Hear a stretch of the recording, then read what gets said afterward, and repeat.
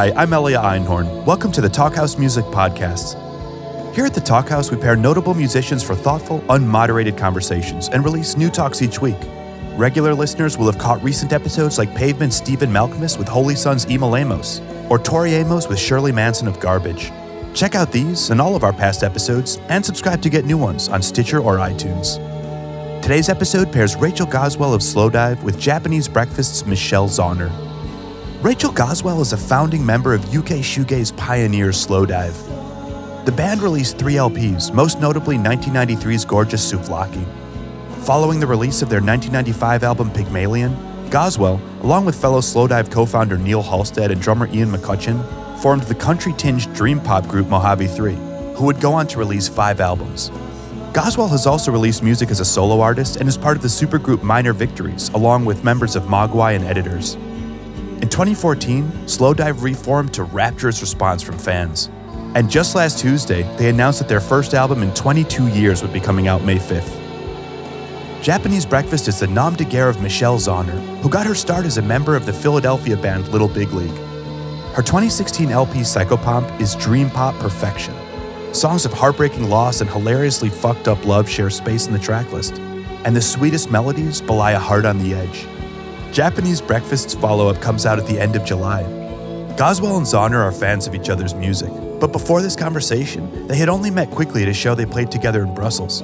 With Slowdive and Japanese Breakfast gearing up to tour the US together, we thought it was the perfect time to pair these two for a Talkhouse Music Podcast episode. Their fantastic chat takes in the vicissitudes of Goswell's professional and personal relationship with Neil Halstead over the decades, Slowdive's relearning old material via fan videos on YouTube, the two nerding out on gear, and exciting new details about Slowdive and Japanese Breakfast's upcoming LPs.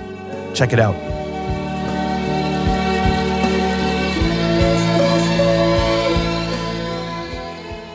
Hello. How are you? Hi. I'm good, thanks. How are you? I'm good. When was the last time that you were in the US? If it wasn't last year, it was the year before. My memory is so hazy. We were in, no, that was last year. Well, yeah, we were. We were. We went to LA last year to do Burgerama Festival. Oh, wow. And I got the norovirus. Not so good. Oh my gosh. Yes, yeah. So I didn't actually do the gig. I couldn't do the gig. We got in on the Friday night and everything was fine. We had dinner. We split off. We splintered off and had dinner in different places. And then I woke up at 9:30 in the morning and just puked. And then both ends for about 5 hours. It was horrific. It was really horrific. And we were supposed... Oh no, all that way. Yeah. That's literally the only time in my life that I've never done a show. The only time. And so they went and did the show without me. And then they had to get the evening flight to Mexico. And then we had reports back that the following morning that our sound engineer, Michael, started throwing up and everything on the flight to Mexico City. Oh, God. He had it on the plane there. They got to, oh no! They got to the airport and spent 4 hours going through customs with him just throwing up everywhere. At which point Neil. Oh my God! At which point Neil started throwing up. So then he got it. Oh my God! I can laugh about it now, but yeah. So basically, that was the show day in Mexico. We did manage to do the gig that night, and Neil just. Him and Michael, our sound engineer, were throwing up all day, and hats off to them. We did the gig. Neil had a bucket side stage. I've known him for 38 years. I've never seen him look so ill in my life. I don't know how he did it. Yeah, that was the last kind of American trip and first time in Mexico. Sounds great. What is it like to be in a band with someone you've known for over 30 years? How do you not hate each other? Or do you and just get over it? I think, you know, Neil and I we've got a lot of history, obviously. We went out with each other, but I mean, that was over 20 years ago. And he was actually the first boyfriend I lived with. So I mean, I left home at 18. I moved into a house with Neil, but it's okay. I think we know each other so well now, and we don't hate each other. There were times where we did really hate each other many years ago, but I think, I don't know, it's okay. It's quite comfortable. It's quite a comfortable friendship, really. And you know, we did 2 bands together. We did Mojave 3 after that for 5 records and 10 years after Slowdive. So it couldn't have been that bad for us to continue working with each other. But, you know, all the guys in the band, the rest of them I've known not quite that long, but since we were 16, 17. So it's comfortable, you know. It's like, what is the secret behind that? I feel like I've like only known my bandmates for like a year. I already despise them. get rid of them. No. You just spend so much time together that it's just like, well, you do, but you kind of, I mean, everybody's really different. We've all got quite different personalities, and it's like, it's family, isn't it? It's like family, and you. Well, I don't know. I guess I don't know. I think it's worse than family because you have to spend even more time together. Yeah. Because you're working together and you're traveling together and you're sleeping in the same room. And like for us, we're still like sharing beds. And so it's just awful. Yeah. Yeah, I wouldn't want to do the sharing beds thing. But yeah, no, it's difficult. Yeah. You've graduated that phase.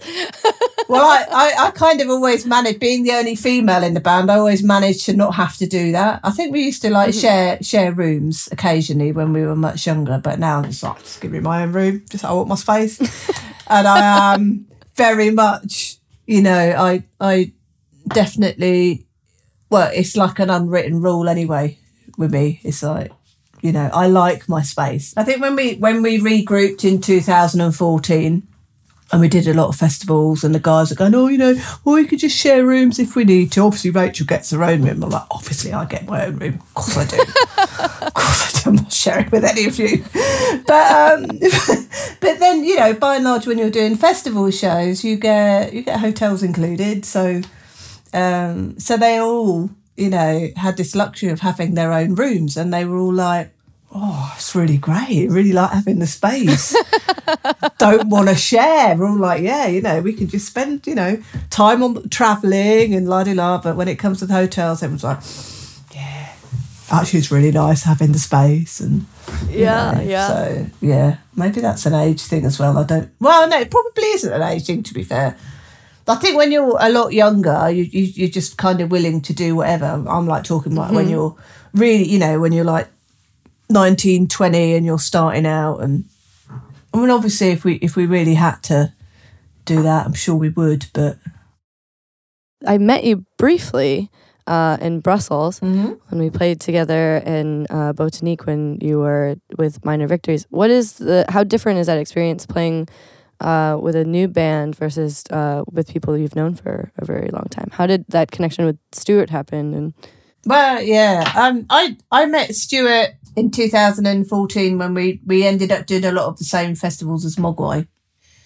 I think we probably had a bit of banter on Twitter prior to meeting him, as you do. And Stuart, I mean, he fucking loves Twitter. He's never off it. He talks about me and his girlfriend being like, you know, social media whores, but like, you're always on social media. I'm like, I love Instagram. That's what I really love. I'm like, I said, you're always on Twitter.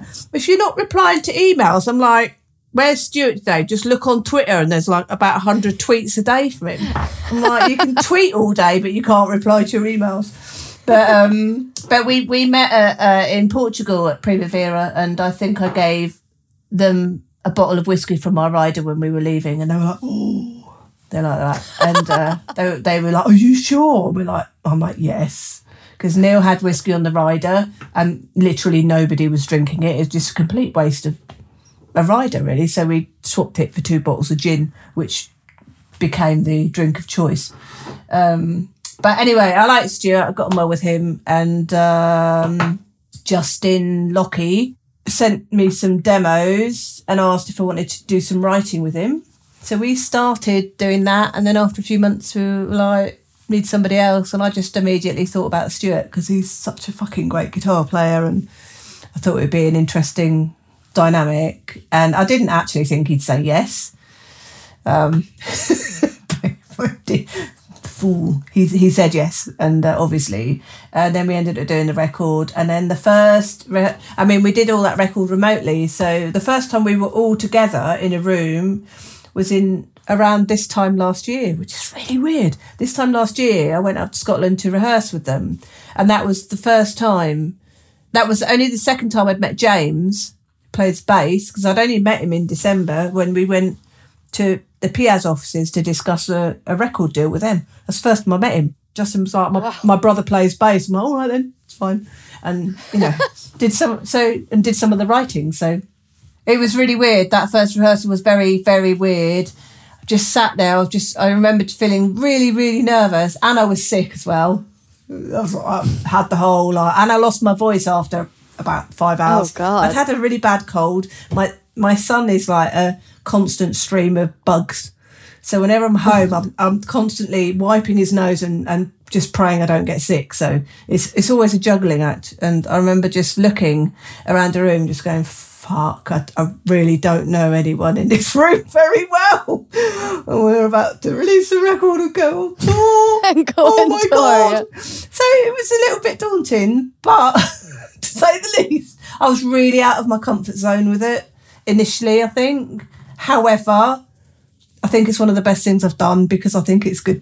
It's good to push yourself and do things. The show was amazing. I loved it. Thank you. I felt so lucky because it was a happy accident because they just lopped us onto. We didn't know, I think, until like a week before or something that we got to combine shows, and I was so surprised because I was just hawking my own merch outside, and Stuart came out and started. He was like, do you want to trade band shirts? And I was like, excuse me? He totally loves you. He's like, oh, you're amazing. Yeah, that was like unreal. And then, there were a bunch of fans that came over and they're like, is Rachel coming out? And I was like, why would Rachel come out? And then there you were. Yeah.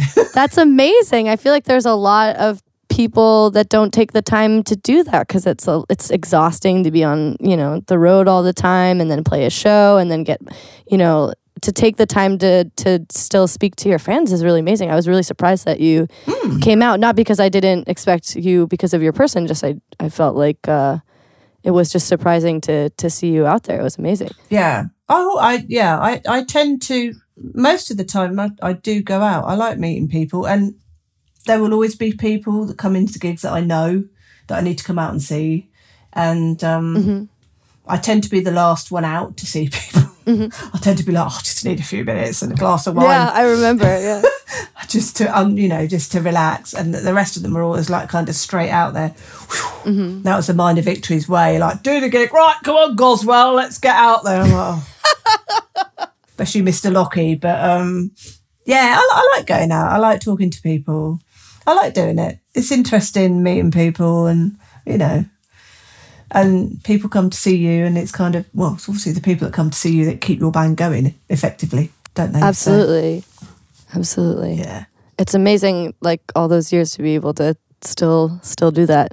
I mean, I do it every time and I really enjoy it, but I wondered if I did it for a couple more, if I'd be a diva and become tired of it. Probably, yeah. Yeah. I like to make the effort, but I'm kind of really worried about retaining my voice. If I talk too much, and I have a tendency to talk too much by nature. Although Neil I've been on email going, I might have to curb the interviews on the American run. Neil's going, Rachel, that's great, just shut up. Just go. And he was replying, going, it's good to just say you could extend that and just not even talk at all, ever. On the bus, because we're on a sleeper bus. I'm like, yeah. That's where this friendship goes. So long. Yeah. It's like, you could just say nothing all day. We won't mind. I'm like, yeah, fine. Impossible. Yeah, probably, yeah. What was the process like for this new record? It took us a while. It took a while for it to come together because we recorded. We did like a few weekends in 2015 and 2016. Some of that was just jamming in a rehearsal room and then recording stuff. And then there would just be like snippets of ideas, or Neil would come in with like basic ideas, you know, like sort of melody and some lyrics. I think some lyrics. And he would take it away. So we'd just record stuff. He would take stuff back to, he's got a studio down in Cornwall where he lives, and just fuck around with the structures and change things around and kind of present them back to us. And it was quite a gradual process, and everybody's got kids. So, and we all live in different parts of the country. We're all in the south, but we're kind of spread out quite a lot. And so it was logistically, the most difficult thing was finding the time where we could all physically be together and do stuff. But there was a couple of runs last year where there were like a couple of 2-week blocks in the studio to do the record. Is the songwriting and recording process pretty similar to what it was like before for the other records? I think each record's been different. I think, to be fair, my memory is quite hazy about a lot of it when I was younger. It's probably on another planet a lot of the time when I was younger, to be honest, which is partially why I can't remember. The first record was recorded, I think we did it in the space of like 6 weeks in the studio. We lied to Creation and told them we had an album's worth of material, and we literally had nothing. So then we had the naivety of 19-year-olds. Oh, yeah, got it, it's fine. Signed a 3-album deal. And so then we were in a studio and blindly panicked. And somehow, just for a day, came out of that. I mean, you know, all of those songs, trying to remember what's on that record, I think all of those pretty much were all written by Neil anyway. And they would have been rehearsed in the studio and recorded. And Souflaki was I think Souflaki's very well documented through, you know, Pitchfork, that documentary and stuff. So yeah, I love that documentary. Yeah, it's kind of, I had to hide behind a cushion when I watched it. I was like, I'm sure I can bet, because none of us knew what, we were all interviewed separately, so none of us knew what any of us had said. So it's kind of, it was quite weird. No, you know, I was a bit like, I was probably quite guarded when I was doing that. I was like, how much am I going to say? But I think it turned out okay, but it is very weird watching that back and thinking back to that time, because it wasn't a happy time, to be fair. Mm-hmm. It was pretty fucked up. So it's kind of weird. And then Pygmalion was very different, because that was mainly, I was in the studio the whole time with Neil when that was being recorded, and the band had kind of splintered quite a lot by that point. Christian and Nick were in and out a little bit. Simon wasn't in the band by then, he'd left because he thought he was being replaced by a drum machine, which he wasn't. We just got a drummer in, Ian, who ended up in Mojave. So I think it's one, I don't know, different again, you know, 20 odd years have passed. Everybody, pretty much everybody in the band has musically done other things, and I think everybody has grown over the years, you know, personally and professionally. Simon does a lot of avant-garde stuff, and, you know, he's like, have you heard of this, I don't know whether you'll know it, you know, like the BBC in this country, there's it's like a nature programme, Spring Watch. So, you know, it's all about nature and the countryside and all the animals and birds and insects. And Simon has been interviewed on Spring Watch, which we were like, God, Simon, you're on Spring Watch. That's amazing. For what? Because he goes out where he lives and sort of around Cambridge and the Fens. He goes out and he records. He just records nature, and then he oh, wow. He does a lot of... I don't even know how you describe it. Like field recording. Yeah, field recordings. That's exactly what he does. Yeah, that's what he does. So when we regrouped in 2014, I remember we were in France at a festival in Nîmes, and we were walking around. We were walking around this building, And we stopped somewhere and there were just loads of birds going nuts. And he suddenly whipped his phone out, was recording it. I'm like, what are you doing? He's like, I'm just recording it for a future, song or whatever. So wow. Yeah. So I mean, there's a lot of different things, and Simon brought different things to the new record as well. Oh wow! So there's some of those field recordings on the new record. Well, I'm not sure there's field recordings on it. Well, we hear a lot of squawking birds on this new album. There's no nature on there. No. But he's done interesting things in only the way that Simon could do. So there are different elements. So I think people have brought different things maybe to this record. I mean, there's recognisable Slowdive bits, but there are different bits there. What can I say? I'm excited for it to come out anyway. I am too. The single sounds amazing. Thank you. Yeah. Yeah. I'm still learning the words to that one. How was it relearning material? I guess in 2014 you kind of kickstarted like relearning material. Were there any songs that you were really looking forward to playing or not looking forward to playing?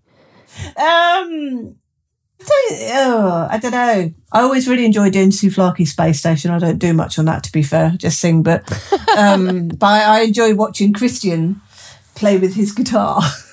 I like doing my bit, and then I like standing back at my amp, and then I just watch him because I just think I just love watching Christian play. I think he's incredible. I mean, we did refer to YouTube quite a lot to remember things, and there was a guy on YouTube that's done an excellent tutorial on Machine Gun, which Christian was like, I've just been watching this bloke. That's amazing. Nailed it. So there was a little to bit think of that. Yeah. I hope that person listens to this, because I feel like if you're a huge fan of a band and the band has to watch you dissect their song, your life is complete. You can just you're finished. Yeah, I can't remember his name, but he was. I think he got it all right. It was all sort of correct, and we kind of used that. Or the guys use that as a guideline for the guitars and Machine Gun, particularly. That's amazing. Because weren't quite sure about, and I could never remember guitar tunings because most of the guitar tunings aren't normal. So, and I don't play guitar too much actually, but I don't know, certainly don't do any of the recording. I just do the live stuff, just add a little bit where it's needed. But I'm terrible at remembering stuff like that. What is your rig like right now? Small. Mine's really small. I don't need much. I just use a distortion pedal and a delay pedal. Which distortion pedal do you use? I use a Sonic Titan by Dan. And I think it's possibly I don't know how many of those were made, but yeah, I don't think you can get it anymore.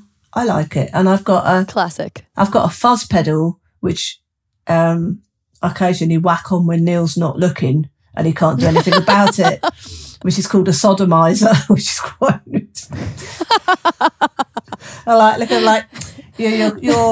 You're about 30 foot away from me. That's going on. You can't do anything. And we all use New Neighbour. I don't know how you pronounce it. New Neighbour. NEUNABER, New Neighbour wet reverb pedals. But cool. Neil and Christian have got shitloads of pedals. They've got loads.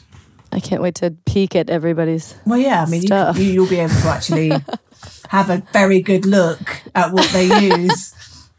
Mine is very unimpressive, but they have loads of stuff. And we'll be playing a little bit of keyboards. So we used a Juno on the record, so I'm going to be doing some keyboards. I love that. As well. Not a lot. There's a lot of Juno on my new record as well. It's so fun. Yeah, well, we've just bought our second one because we bought one. Well, we borrowed... Which Juno? 10. There's like the 60 and the 106 or something. That's like the big ones. That's the one. The 106. Oh, just my brain. Yeah, it's a 106. And we borrowed one for recording from editors because we share management and they've just got ridiculous amounts of equipment. So we borrowed theirs. And so we've been rehearsing for a month now. And but there aren't that many available to to buy Yeah. over here. That's, they were only about 8, I think, on we looked on Gumtree, which is, I suppose, must be like Craigslist, that sort of thing. Yeah. And whoa. and we were a bit like, fuck, we need new one. And then we were like, should we get a brand new keyboard that's not a Juno but that has the sound, because it will be reliable for touring? So looked at a few different options, and then Neil's like, no, we need to get a 106. We've got just nothing compares to it and all this sort of stuff. So so we found another one, and touching wood heavily right now. It seems to be fine, but we've got a little backup, one of the Juno, the 6 you can plug into the MIDI keyboard as a backup, just in case we have a disaster on the road. Hopefully we won't, but yeah, it's been a bit of a learning curve, it's weird, because when Neil and I started a band at school, I played keyboards. That's how it started. That's how I started doing it. Yeah, and then it got ditched at some point quite early on when I got, a guitar. I played guitar from a young age as well, but yeah. That's funny. I had a similar experience with the Juno, because we have a new record coming out in July, and there's a lot of Juno on that record, and it also was really fucking noisy. But at the end of the song, one of the songs you can hear it, and it sounds a lot like it sounds like an ocean. Yes. So we just kept it, and then we put an extra ocean sample on top of it to have the songs transition. It was like one of those happy accidents of just like, it's not supposed to be doing that, but I kind of like it. It's great when that happens, though, isn't it? When you're recording and then stuff happens like that, you say, like, happy accidents, and you get like little unexpected things come up that just end up sounding fucking amazing, and you're like, Totally. Yeah, love that. Do you feel like over these years of do you have like a skill set that you bring into a record, like after many years of songwriting and recording? Like, I personally, for me, I go through blocks where I can write and blocks where just nothing happens, and I can't ever explain it. If it's either there or it isn't. And I think, if you were asking Neil the question, I'm sure he'd have a much better answer than I would to the way he writes. But for me personally, I honestly, I just wing it. I think I wing it a lot. I just wing it. I just wing it. Yeah. I just wing it. I mean, with the Slowdive record, I haven't done any writing on it. There's 2 songs which are co-writes for the whole band. There's 8 songs on the record. 6 of them are Neil's. 2 of them are all of us. With the Minor Victory stuff, I did a lot of writing.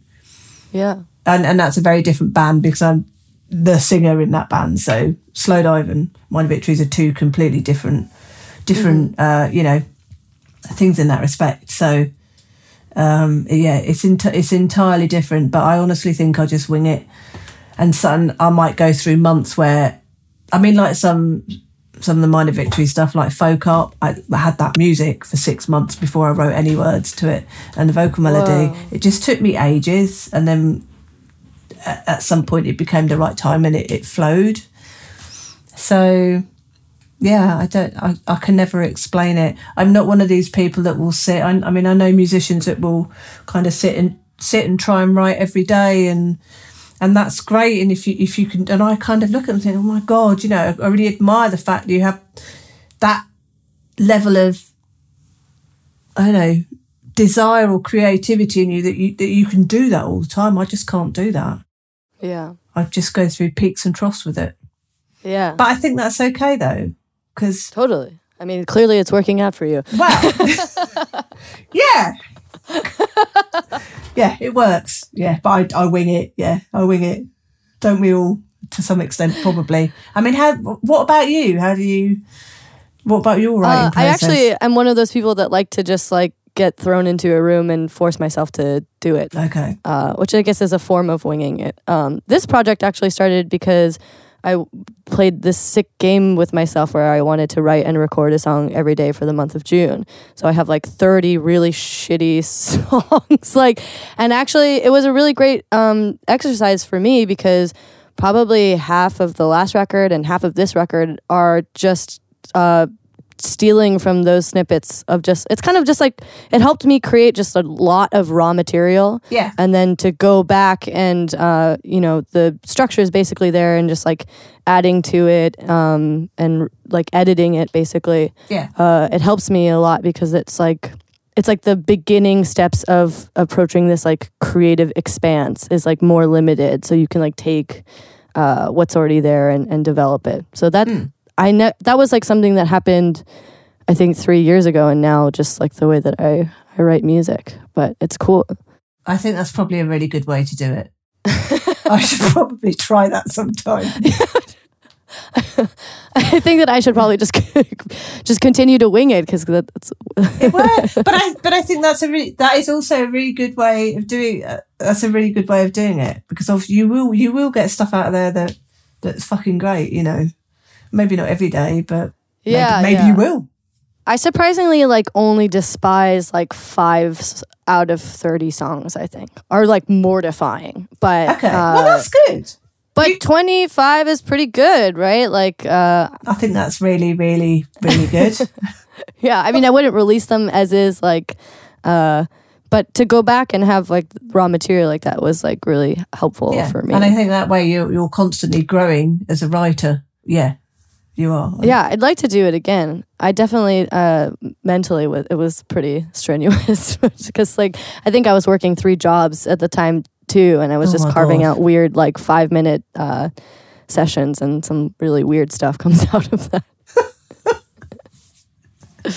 It's all good experience. What have you been listening to lately? That's a really good question. I'm like, fuck, what have I been listening to lately? Mainly the new Slowdive record, to learn the words, to be perfectly honest. I actually have pretty much only been listening to my own record like that's what happens, the past month. Yeah, well, that's what happens. You get totally like suckered into it, and you know, at the moment, I'm like every day I'm putting it on and going, do you know the words? And I think, is Neil going to know the words? We're doing pre-production rehearsals on Saturday and Sunday. I'm like, has Neil going to have learnt them? Probably not. And you know, that's my thing. I love your record. Thank you. Last record. Great. That's that's the only reason I asked that. I was hoping that you said yeah. You really like that. Yeah, it's all right. Well, I can't wait to tour with you. I'm very excited. Thank you so much for having my little band along for the ride. We are very excited to have you with us. We will have a laugh. It will be fun. I can't wait.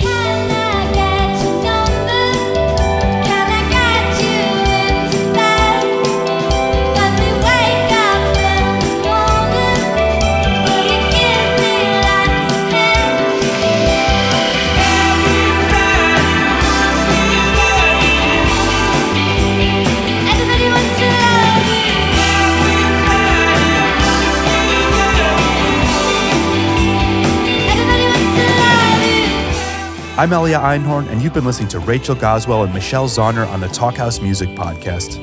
Subscribe on Stitcher or iTunes for upcoming talks. If you like the Talkhouse Music Podcast, rate us on iTunes so others can discover us. Today's episode was recorded by Mark Yoshizumi and Rachel Goswell, and mixed by Mark Yoshizumi. Till next time. With that kind of illness, I feel like you can't really project without having fear of like projecting elsewhere. Yeah.